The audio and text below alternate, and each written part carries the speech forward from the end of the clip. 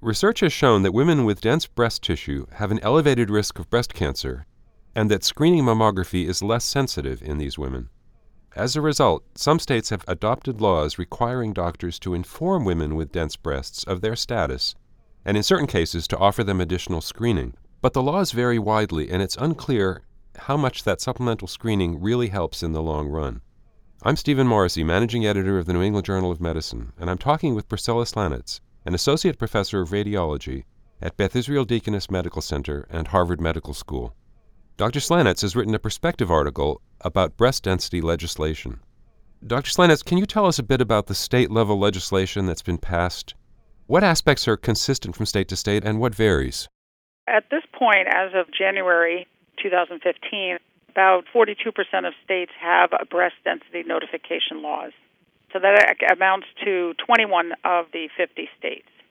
And the laws are all in common in the sense that they do require facilities that provide mammography screening services to notify women of whether or not they have dense breast tissue. The laws in general also require that the facilities inform patients that it may increase their risk of breast cancer, and also suggest that the patients speak with their providers about whether they might benefit from any supplemental screening. Some of the state laws do actually require supplemental screening with ultrasound, and a few of the states, their laws actually mandate insurance coverage. But a majority of the laws do not actually require the insurance companies to cover any of the additional screening. In your article, you mentioned the Breast Density and Mammography Reporting Act, which was introduced in the U.S. Congress in 2013. How much support is there for breast density legislation on that national level? So on the federal level, at this point, that there has not been much action on it. And I think part of it is that if you look at the evidence behind some of the supplemental screening tools, none of them are optimal in the sense that they carry some risks of false positives, as well as potentially increasing some patients' anxiety about breast cancer. And therefore, I think that it is somewhat controversial at the federal level whether any of the law that's been proposed will pass. My suspicion is, though, if you look at the commonality between the laws in the states where there are breast density notification laws, that even at the federal level, they may end up passing at least a notification law where women are required to be informed. But I suspect that the law probably won't go much further than that at this point. A challenge that you mentioned is the subjective nature of breast density assessment. In fact, as you say, it's possible for the same woman to be classified as having dense breasts one year and not dense the following year. So how close are we to having a useful computer algorithm to calculate density more objectively? Right. So there are several automated density systems that are currently on the market and are FDA approved. They are not universally available in the sense that most facilities performing mammographic screening do not actually have the software in place. And there's no data at this point to show that using one of those software algorithms is any better than the interpretive ability of the radiologist in terms of estimating the amount of breast density. Many of us in the field also feel that it's not just overall breast density, but some women have very, what I would consider, busy breasts.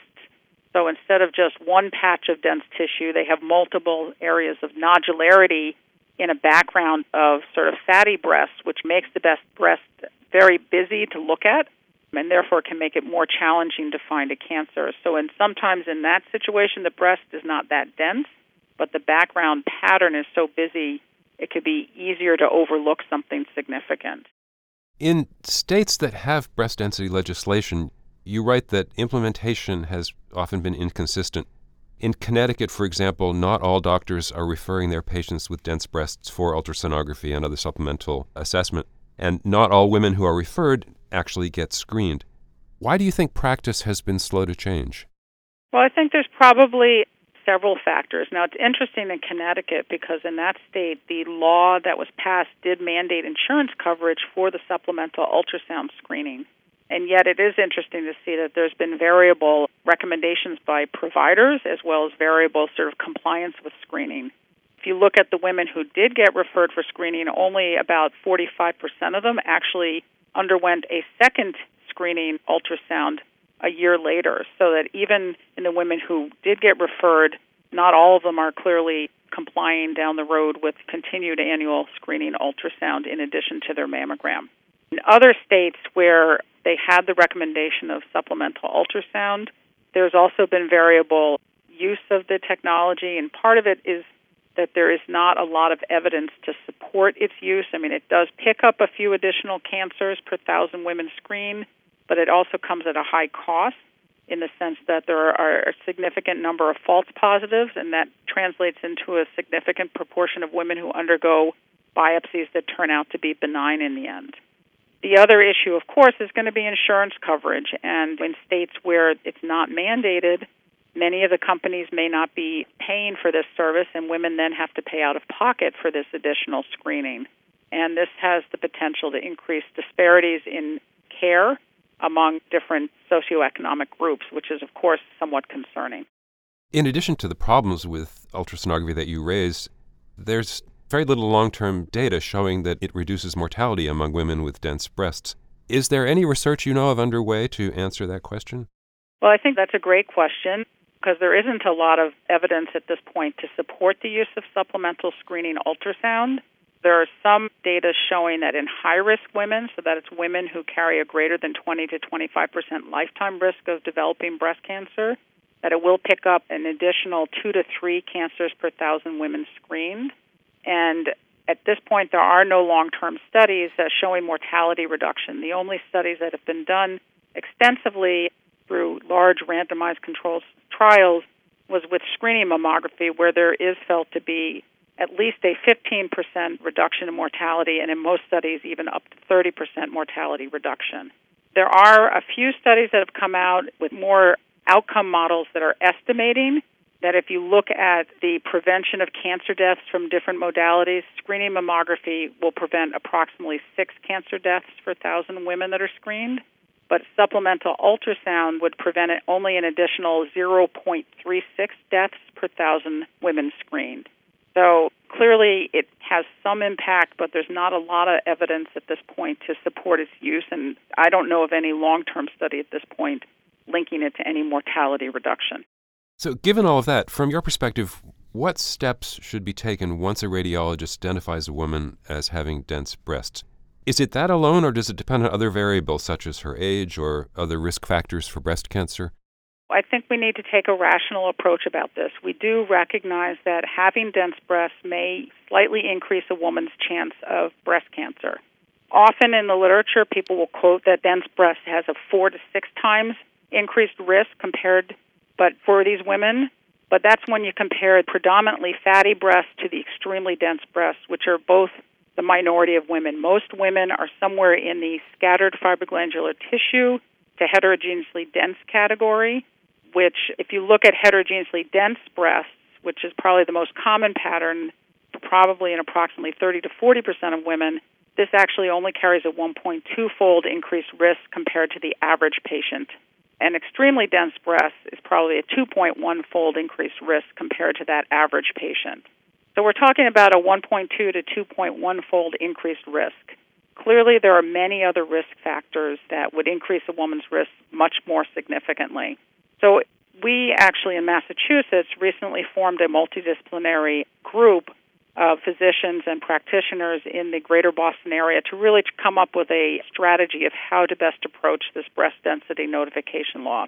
We see it as a great opportunity to educate women about their breast health as well as their breast density, and it has really got great potential, I think, to really enhance the patient-physician relationship.